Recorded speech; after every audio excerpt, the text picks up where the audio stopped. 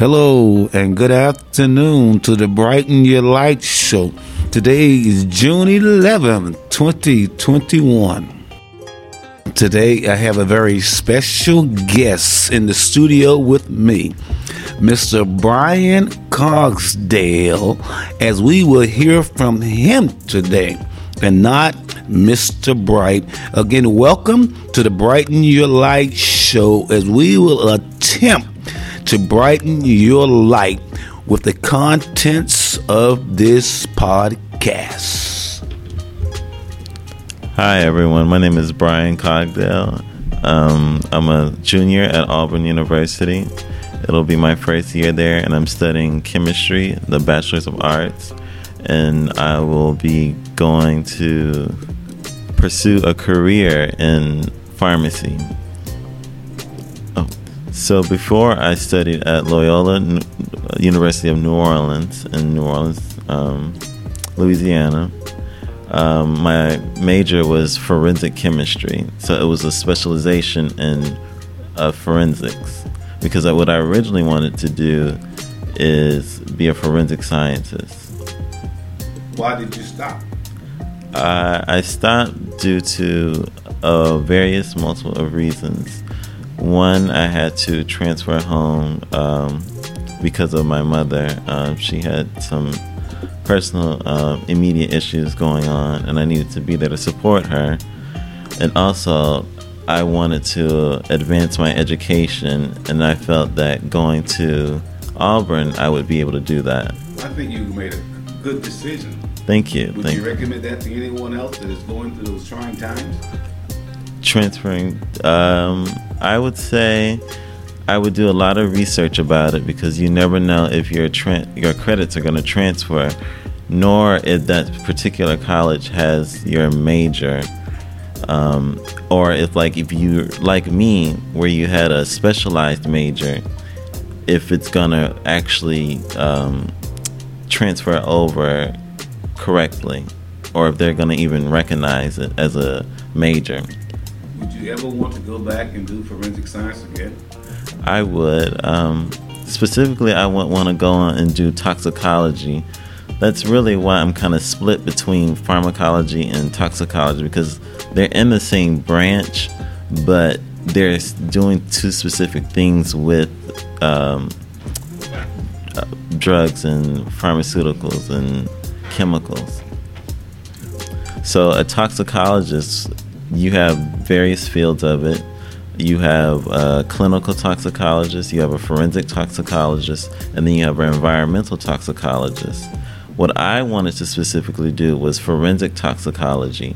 And so what a forensic toxicologist does, they work in a laboratory environment where they take samples of chemicals or drugs, and they use certain methods in order to determine whether it's harmful to the body, or where it came from, or just what's going on.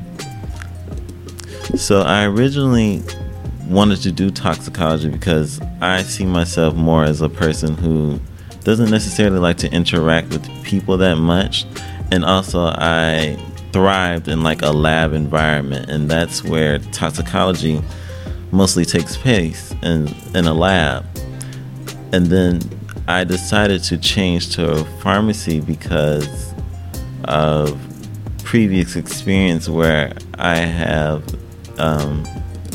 internship at Mercer University's Pharmacology of Scholars program, and I thought it was really interesting. Now I'll take a couple of questions. Well, I have a question for you, Mr. Cogdell. Which field is most important to you, being a chemist or a toxicologist? Which field is most important to me? Yes. I would say being a chemist, because being a chemist comes first before becoming a toxicologist. And I say that because chemistry is, one of the natural sciences. So in order to do toxicology, you have to understand chemistry, as well as the adjunct courses such as biology and physics, and just mathematics as well. With your counterparts that may not look like you? Do I fit in well with my counterparts who don't look like me? I would say at this new university, and well, my previous one I did because it was a mixed environment. It was very diverse, you know. There was, people who were international, from all sorts of kind of places around the country. And so I didn't really feel as if, I was that token black person who had to speak up because there were other, black people in the classroom. But at Auburn, it's definitely predominantly white, and it has a black percentage of 6%. So if I'm in a classroom with 400 students, then there's like maybe 60 people in the class. Well, no, I wouldn't even say that. Maybe 12 black students in the classroom. So I feel like it's kind of going to be an uncomfortable situation, but I want to thrive through it and get to where I want to be in my career. Your mother told me you were a good chess player.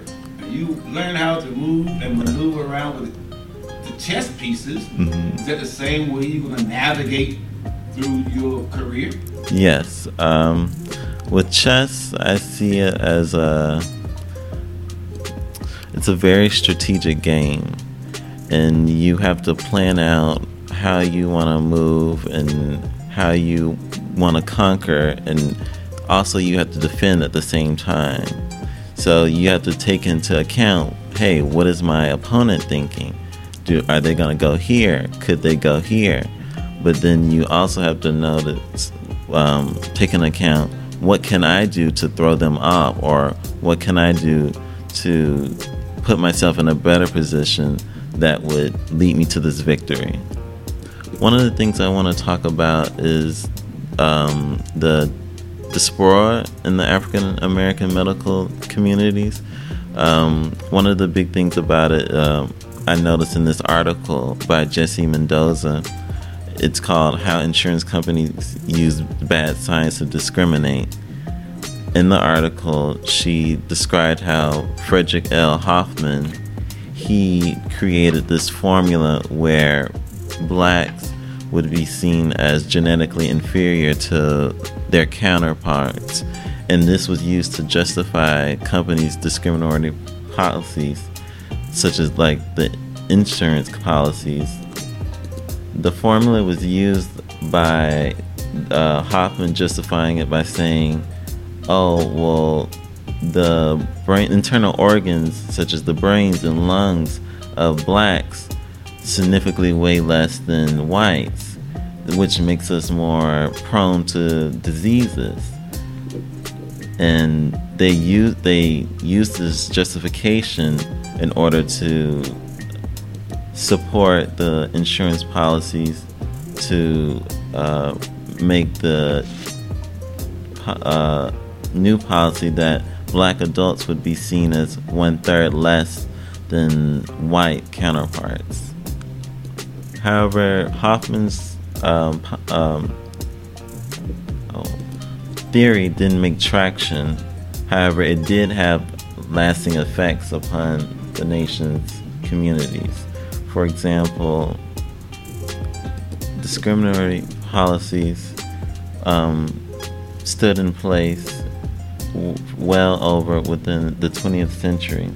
And so in 1940, over 40% of those companies, they didn't accept black policyholders. As well as the questions that they would ask, they stemmed towards black related illnesses.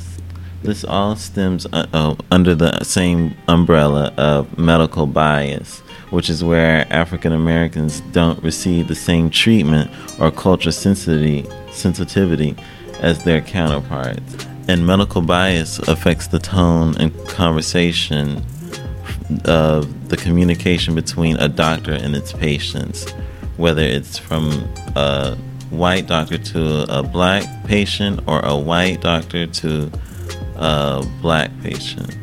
Yes. For example, if I were to have a diagnosis, and my doctor would be telling me different types of treatments, but then at the end, the doctor would mention the cost of it. However, if a white counterpart were to get a diagnosis and talk to the doctor as well, then the doctor would just be offering different types of treatments as well as support groups.